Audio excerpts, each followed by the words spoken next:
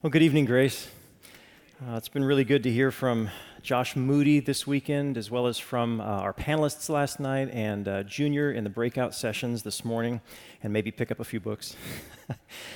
Our conference is called Take Heart, Comfort in a Chaotic World. The world's chaotic, it's confused, it's a mess, and it's no fun living in a mess. It's scary, and it's discouraging. It can fill us with anxiety. What we need is comfort, the comfort only Jesus can give. So where do we find the comfort of Jesus? How do we access it? A couple of things that have stood out to me so far in our conference. So far, among other things, John has told us that we are like branches from the Jesus vine. Right? First half of John 15, this is Josh Moody's talks. We abide in Jesus. We thrive in Jesus. That is, we continue to draw comfort and nourishment from Him by loving Him and loving one another. Love is our fruitful access to the comfort of Jesus. And we also bear witness to Jesus in the face of hatred and persecution. Second half of chapter 15, this was Junior's breakout sessions. As we share in the rejection of Jesus, we will also experience the comfort of Jesus. So love and witness are where we find the comfort of Jesus. Now, for an introspective and individualistic society like ours, this is totally counterintuitive, right? Before we jump into our passage, let me make a quick observation here. What I think John, in part, has been telling us is this. The internal problems of fear and discouragement and anxiety, they have, in part, an external solution. So if we feel the chaos inside, some of what John's telling us is we need to go outside ourselves and find someone to love, beginning with our brothers and sisters here at Grace. Right? If we feel the chaos inside, we should go outside ourselves and find someone to evangelize. As Amanda Oakes last night here on stage observed so helpfully, isolation is dangerous. So friends, the chaos inside, yes, of course it needs prayer and confession and repentance and reflection. Absolutely, internal chaos needs internal work, but we are not just internal isolated souls floating around in the ether, right? We are also external, embodied, relational creatures, and the solutions to our problems have to address the whole of who we are.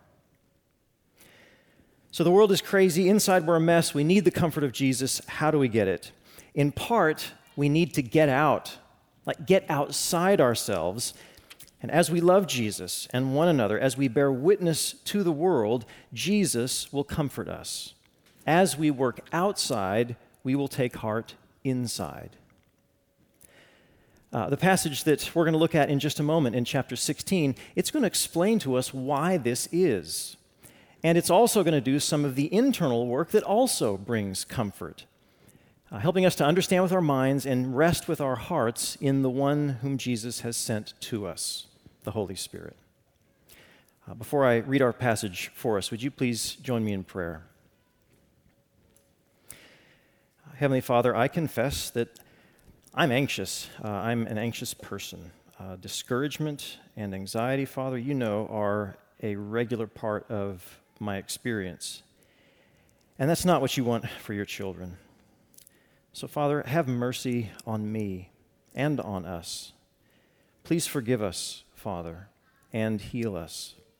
And please also open to us now by your Spirit your word of comfort to us, and give us ears to hear and hearts to respond with faith. We ask this in Jesus' name. Amen. So John 16, beginning kind of oddly in the middle of verse 4. Jesus speaking, I did not say these things to you from the beginning because I was with you. But now I am going to him who sent me. And none of you asks me, where are you going? But because I've said these things to you, sorrow has filled your heart. Nevertheless, I tell you the truth, it is to your advantage that I go away. For if I do not go away, the Helper will not come to you. But if I go, I will send him to you. And when he comes, he will convict the world concerning sin and righteousness and judgment. Concerning sin, because they do not believe in me. Concerning righteousness, because I go to the Father, and you will see me no longer. Concerning judgment, because the ruler of this world is judged. I still have many things to say to you, but you cannot bear them now. When the Spirit of truth comes, he will guide you into all the truth. For he will not speak on his own authority, but whatever he hears, he will speak. And he will declare to you the things that are to come.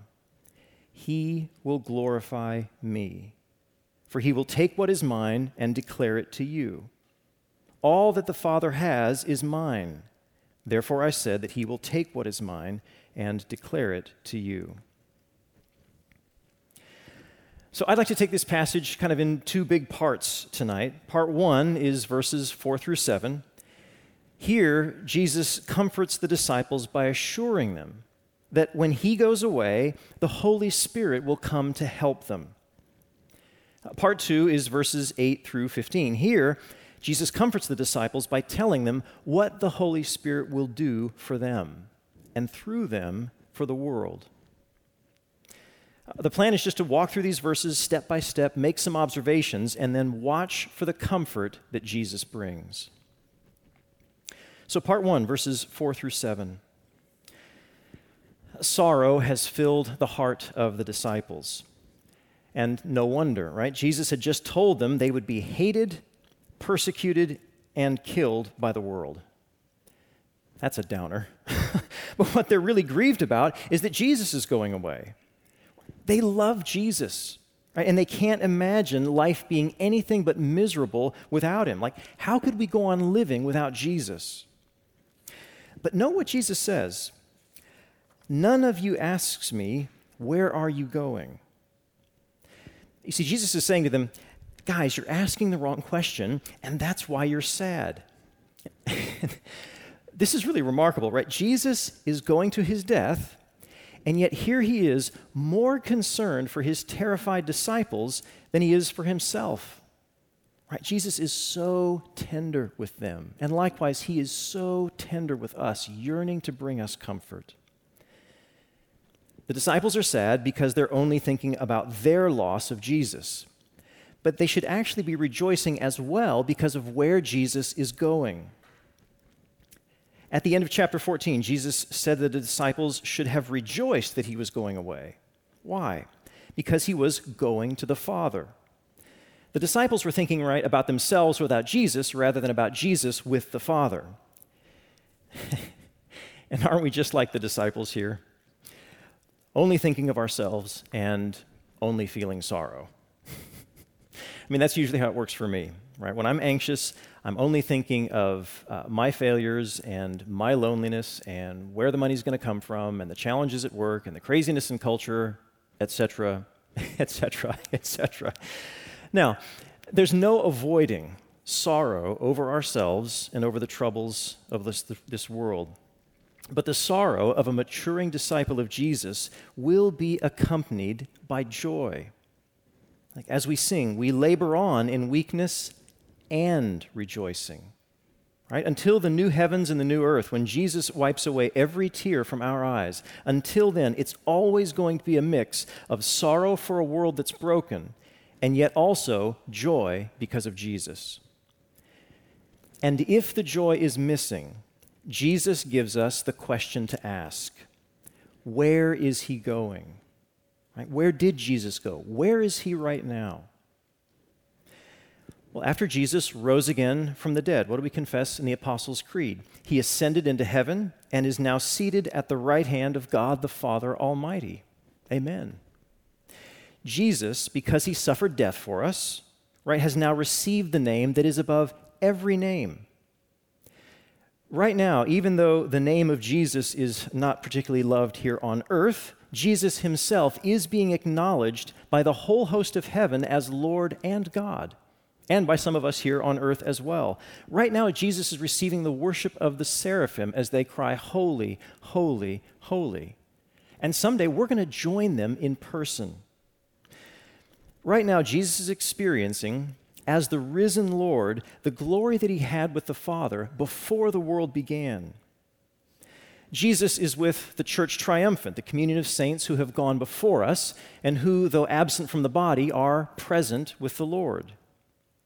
And as Jesus looks down from heaven right now at us, at the church militant, at believers still in the midst of the struggles and suffering of this life, it's amazing. He says here, John 15, that his joy is in us. Right? For all our mess here on earth, Jesus in heaven is rejoicing in the obedience his Spirit empowers in us. He's delighting in the beauty his Spirit creates in us.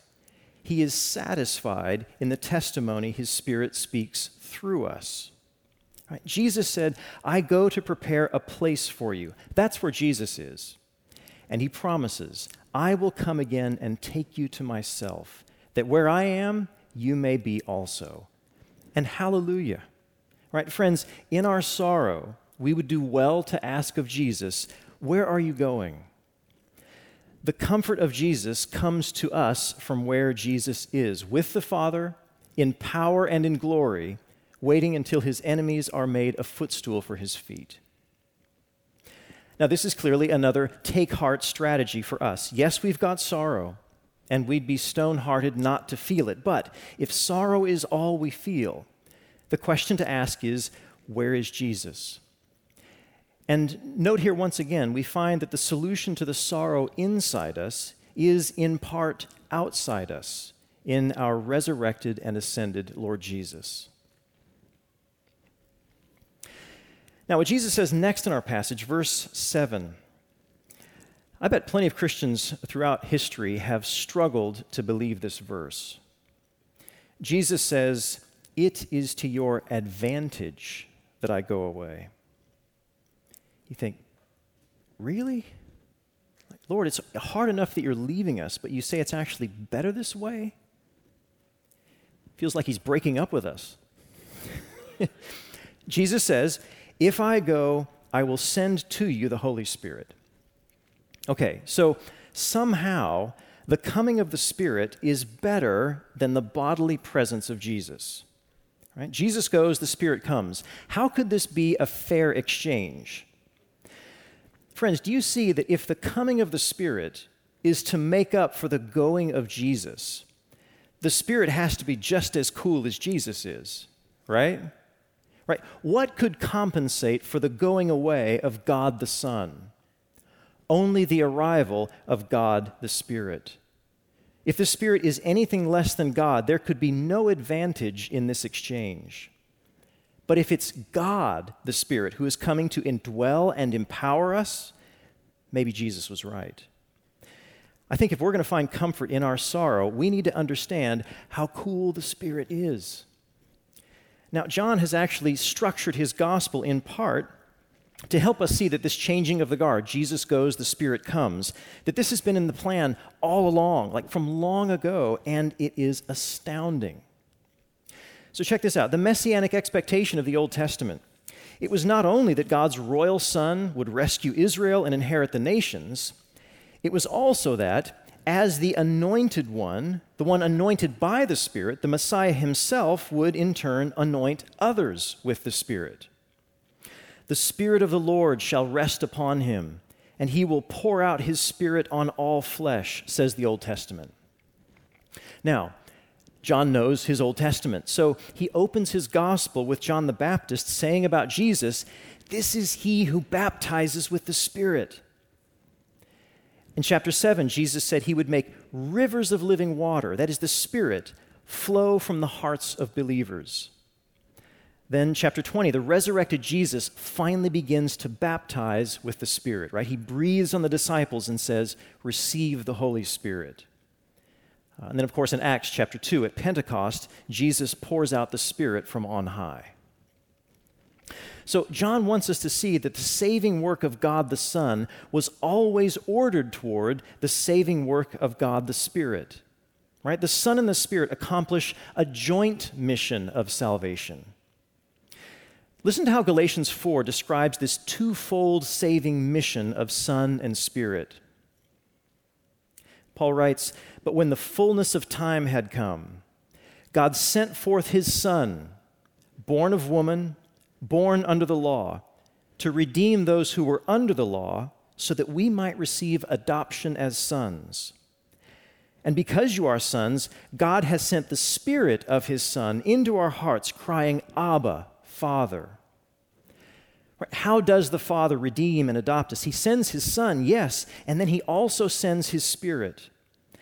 This is the passing of the baton that Jesus wants to encourage his disciples with. The salvation that Jesus accomplishes will be brought to completion in our lives by the Spirit. And note that Paul calls him here the Spirit of the Son. The Spirit is Jesus' own Spirit. Chapter 14, Jesus says, "If anyone loves me, he will keep my word, and my Father will love him, and we will come to him and make our home with him." The Spirit indwelling us is how Father and Son make their home with us. So physically, bodily, Jesus is not here, but by his own Spirit, Jesus is with us always to the end of the age. Jesus didn't break up with us, right? Although it's hard to fathom, Jesus himself is more intimately near to us by his Spirit living within us than if Jesus were here with us only physically. And when he comes again in glory, and we have both his indwelling Spirit and his physical resurrected presence, I tell you, friends, no eye has seen, no ear heard, nor the heart of man imagined what God has prepared for those who love him. So friends, take heart and come, Lord Jesus. But of course, the disciples at this point, they've got no idea just how cool the Spirit is. So Jesus explains. And here we're moving into sort of part 2 of this passage, verses 8 through 15. What we get here is a stretch of 8 entire verses focusing on the Holy Spirit. Now, as we've seen a bit, there's lots elsewhere about the Spirit in John, but here we get concentrated attention on the Spirit. When the Helper comes, how will he help us? What will the Spirit do for us? Who is the Spirit? So Jesus' little sermon here, if you can call it that, on the Spirit has appropriately 3 points. Point 1, verses 8 through 11, the Spirit convicts the world. Point 2, verses 12 and 13, the Spirit teaches the apostles. Point 3, verses 14 and 15, the Spirit glorifies Jesus. The Spirit convicts the world, teaches the apostles, glorifies Jesus. Okay, so first, the Spirit convicts the world. Verses 8 and 9, the Spirit will convict the world concerning sin because they do not believe in me. Okay, so the Spirit will convict the world, the whole world. Now, Jesus did this same kind of convicting, but he did so only locally, right, in a particular town or synagogue or house. But the Spirit will do so globally, throughout the world. Friends, if we are going to make disciples of all nations, it is to our advantage that our testimony is not limited to the bodily presence of Jesus. Our testimony is empowered by the Spirit in all places. And the Spirit convicts the world of unbelief. Now, the Spirit convicts the world of other sins too, murder and theft and adultery and so on. But the root beneath these sins, the sin that every human person, the whole world, is guilty of, is unbelief. And of course, it's only in dealing with this root sin, the root sin of unbelief, that the other sins can be dealt with.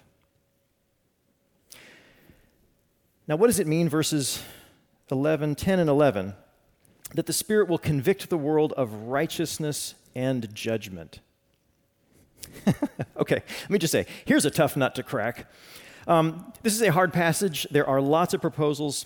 I'll be brief. Best guess here. Jesus, even in John's gospel, was constantly exposing empty religion, that is, supposed righteousness. Jesus has now gone to the Father, but the Spirit will continue and expand this aspect of Jesus' ministry. The Spirit will convict the world of the emptiness of its own righteousness. Likewise, the Spirit will convict the world that its judgment about right and wrong is totally twisted. Right? The world is like the people of Nineveh. They can't tell their moral right hand from their left. And the Spirit shows the world that its moral standards share the condemnation of the ruler of this world. So the Spirit will convict the world that its sin is wicked, that its supposed righteousness is empty, and that its judgments are twisted. And of course, it's the Spirit who does this, right? Not us. Friends, you and I do not have the power to open the eyes of the blind, but the Spirit does. And one of the things the Spirit loves to do in this world, more than just about anything else, is to open the eyes of the blind. The Spirit loves to enable unbelievers to see Jesus, to understand that unbelief in Jesus is sin, and to repent of it and run to Jesus for salvation. And praise be to God that the Spirit does so. Right? What if the Spirit hadn't convicted me of the wickedness of my sin? What if the Spirit hadn't shown me the emptiness of my righteousness and the perversion of my judgment? If the Spirit had done that for me, for us, we would all stand condemned along with Satan. And if the Spirit could bring knuckleheads like us to Jesus, right? He can bring anyone, right? So take heart, friends.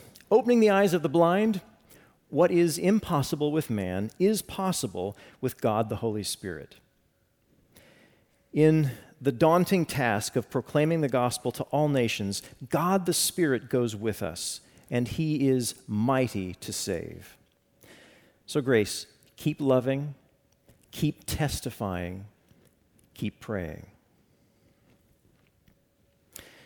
Point number 2 in Jesus' sermon, verses 12 and 13, is that the Spirit teaches the apostles. When the Spirit of truth comes, He will guide you into all the truth, and He will declare to you the things that are to come. Now, some people have thought that Jesus here is promising new revelations of the Spirit to all believers. And so this passage has been, I guess, a regular source of mischief in church history. People get some new idea, some new theology they're really excited about, and they say, "Behold, the Spirit's guiding me into all truth. Come, follow me." Now, as with all good lies, this one contains an element of truth. Does the Holy Spirit guide us as we make decisions in life? Absolutely. James says, "If any of you lacks wisdom, let him ask God, who gives generously to all without reproach, and it will be given him." Does the Holy Spirit guide us as we try to understand Scripture? Absolutely. So before we hear a sermon or read our Bibles, sometimes we'll pray, "Lord, open my eyes that I may behold wondrous things out of your law." The Spirit guides our decisions. The Spirit helps us understand Scripture, but I don't think that's what the work of the Spirit that John is talking about here. How do we know this?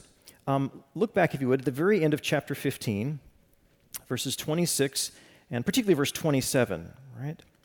The Spirit there in 26 will bear witness about me. And then verse 27, "And you also will bear witness." Why? "Because you have been with me from the beginning." So it's not all believers, but those who had been with Jesus from the beginning of his ministry. It is these disciples who are going to bear a unique witness to Jesus. In the book of Acts, when the apostles go to replace Judas, the betrayer, Peter says this, "One of the men who have accompanied us during all the time that the Lord Jesus went in and out among us, beginning from the baptism of John until the day when he was taken up from us, one of these men must become with us a witness to his resurrection." Okay? So the apostles bear a unique authority as designated witnesses to Jesus. That's what Jesus is talking about here in John. And then note what the content of this unique authoritative apostolic witness is. We get a clue, and a really important one, in the phrase, "all the truth." Right? This is not just some truth we're talking about here, but all truth. Jesus says in chapter 14, "The Holy Spirit will teach you all things and bring to your remembrance all that I have said to you." You see, there's a totality and a completeness to the revelation that Jesus is talking about here. In chapter 15, "It is all that I have heard from my Father that the Spirit will reveal." So the all truth that Jesus is talking about here, the unique testimony of the apostles, is supremely Scripture. Now, the Spirit was certainly guiding the apostles in their leadership of the early church. Right? Peter could say in Acts 15, "It seemed good to the Holy Spirit and to us." right? But the Spirit guides the apostles not merely in their earthly ministry, but supremely into all truth in the Gospels and letters that they would write that would become for us the New Testament, right? Through the apostles, the Holy Spirit gives us in Scripture all the truth we need to know about Jesus. So if somebody says, oh, the Bible's great, but you also need the Book of Mormon, right? Or the Bible's great, but you also need the Roman Catholic Magisterium. If someone says you need more than the Bible, what does that imply about what's in the Bible? Right? If you need more than what's here is not enough. Right? It implies that the Bible doesn't contain all the truth we need to know about Jesus, that the Spirit only did half his job. And I hope you see that that would be cause for real anxiety. I mean, just think, if the conditions for salvation changed every time there were some new revelation, we would live in constant fear, right? We might think, okay, for right now, I think I'm right with God, but what if the Spirit releases an update in January? Praise be to God, the Bible has no updates. It doesn't need them. The Spirit did guide the apostles into all truth. So friends, we can rest, we can take comfort in the Bible that the Spirit has given us. And even though this inspiring work of the Spirit, even though it comes after the earthly ministry of Jesus, note, it's not going beyond the earthly ministry of Jesus.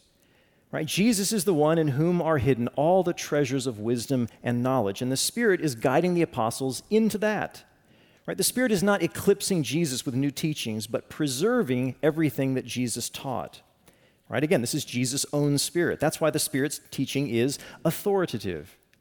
Right? Note the pattern. False prophets are said to speak visions of their own minds. Elsewhere in John, the devil speaks out of his own character. But here in our passage, the Spirit does not speak on his own authority. But what? Only what he hears from Jesus. Right? In Scripture, the Spirit speaks pure Jesus, nothing else. The Holy Spirit guides the apostles to write the whole truth about Jesus in Scripture. This is the doctrine of the sufficiency of Scripture, the enoughness of the Bible that Jackson has mentioned this weekend. So, friends, take heart. Even though Jesus isn't with us physically, we have in our hands all the truth, like 100% of the truth that Jesus wants us to know about him. It's all from the Father and from the Son and from the Holy Spirit. It is 100% the Word of God, not from concentrate. Now, when the Spirit leads us and guides us individually, which praise be to God, he does all the time, but when the Spirit guides us, he will never give us a new theology that's not in the Bible. And we don't have to roam the planet on the lookout for some new truth. It's all right here. Now, I confess, I've wished a number of times that the Spirit had told us a little bit more in the Bible. And sometimes I've wished he'd told us a little less. Or I'd wished he'd said something more clearly. But the Spirit guided the apostles into all the truth. No more, no less. The Spirit guides, you could say, like Gandalf arrives.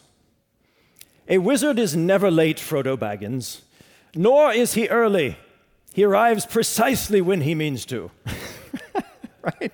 In the Bible, the Spirit says precisely what he means to. And he says neither more nor less than he means to. The Bible is exactly what God wants to say to us. So we should be content even if we wish he'd said more. We should be grateful even if we wish he'd said less. And we should be willing to puzzle over those passages in Scripture that God has chosen to express in ways that are mysterious or even confusing to us. He meant it that way. And then if some clever guy comes along with an attractive new theology that's not from the Bible, and if he says, "Come, follow me," that's the devil. Even if he has an apparently flourishing ministry, Martin Luther says, just ignore him, even if it snows miracles every day. All right, third point of Jesus' sermon, verses 14 and 15. here, Jesus not only gives the reason behind his first 2 points, he also rises above what the Spirit does to tell us who the Spirit is. So why does the Spirit convict the world? Why does the Spirit teach the apostles? Because these bring glory to Jesus, and that's what the Spirit does. He will glorify me. In fact, it's not just in convicting and teaching. Like, Jesus is making a comprehensive claim here about the Spirit. What Jesus is saying is that in everything the Spirit does, he glorifies Jesus. A lot of people claim to be doing the work of the Spirit when they're not bringing glory to Jesus. But guess what, friends? If a person or a movement or a ministry, however impressive, even if its teachings are from the Bible, still, if they're not bringing glory to Jesus, they are not empowered by the Holy Spirit. On the other hand, if a person or ministry or movement, however odd or unconventional they appear, if they are bringing glory to Jesus, the Spirit is there doing his work. So maybe you've heard this analogy of the Spirit. It's like Jesus stands center stage and the Spirit is the spotlight. I don't know if that makes the Father like the director. I don't know. Don't press the analogy. But the point is, if you are seeing Jesus clearly, if you are hearing his voice, if you're tasting his sweetness, if you're seeing and delighting in his beauty, then you are experiencing this spotlighting work of the Spirit. Right? The Spirit shines the spotlight on Jesus. And that's also, as we noted at the beginning, that's why the solution to our internal fear and anxiety and discouragement, that's why the solution is in part external, right? Just as the Spirit points away from himself and to Jesus, so the Spirit points us away from ourselves to Jesus and to those whom Jesus has called us to serve, right? This too is part of this spotlighting work of the Spirit. Verses 14 and 15, he will glorify me. But now, why does he do so? Jesus continues, because he will take what is mine and declare it to you. All that the Father has is mine, therefore I said that he will take what is mine and declare it to you. So here we finally get a glimpse not merely at what the Spirit does, but at who the Spirit is. What the Spirit declares to the disciples is, right, the whole truth about Jesus, what becomes the teaching of the New Testament.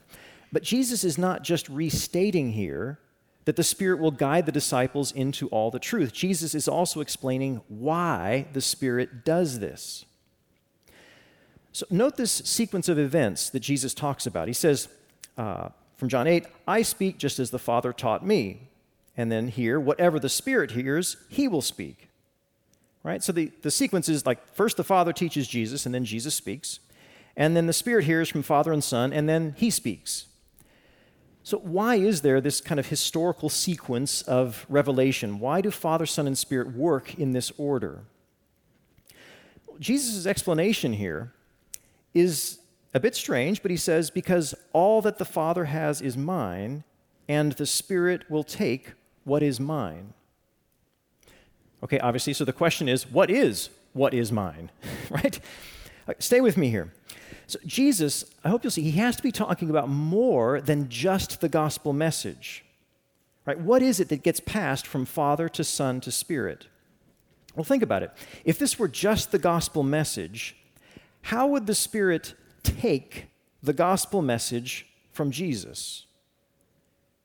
Was the Spirit ignorant of the gospel before he learned it from Jesus? No.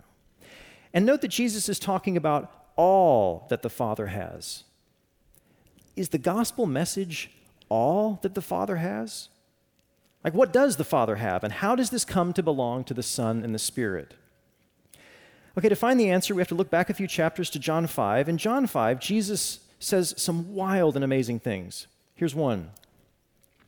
The Father loves the Son and shows him all that he himself is doing. That is, the Father gives the Son knowledge of everything he does. Now tell me, how much knowledge does it take to know of everything the Father is doing? Lots, right? And the Father gives this knowledge to the Son, Jesus continues, so that whatever the Father does, that the Son does likewise. So again, tell me, how much power does it take to do whatever the Father does? Lots, right? Last one. For as the Father has life in himself, so he has granted the Son also to have life in himself. Part of what the Father gives to the Son is intrinsic possession of life. You'll see that this has to be talking about more than Christ's humanity, which had to be capable of dying for us. So what Jesus discusses at more length in John 5 and what he recalls here in verses 14 and 15 of our chapter, it's what we call the eternal generation of the Son. That is, within the divine life, in the happy land of the Trinity above all worlds, the Father eternally gives the Son his being. Everything the Father has and is, he gives eternally to the Son, all his knowledge, all his power, all his life, his very self. The Father eternally gives it all to the Son. And the Son is eternally receiving all of this from the Father. And then, when Jesus talks here in our passage about the Spirit taking what is mine, he's talking about what we call the eternal procession of the Spirit. The language is from just a few verses earlier. Look at the end of chapter 15 again, verse 26.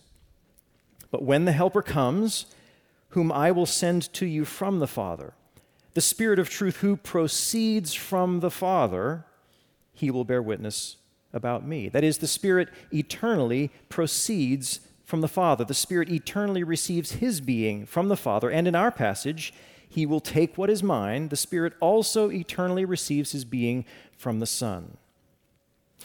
So what Jesus is saying here is that within the divine life, the Father eternally gives the Son and the Spirit their being. And this explains the order of their work in time, the sequence in which they do things, the ways in which they relate to each other. The Spirit is eternally from the Father and the Son, and that is why he glorifies the Father and the Son. Right? The Spirit glorifies Father and Son because he is eternally from them. Okay. How's this supposed to comfort us?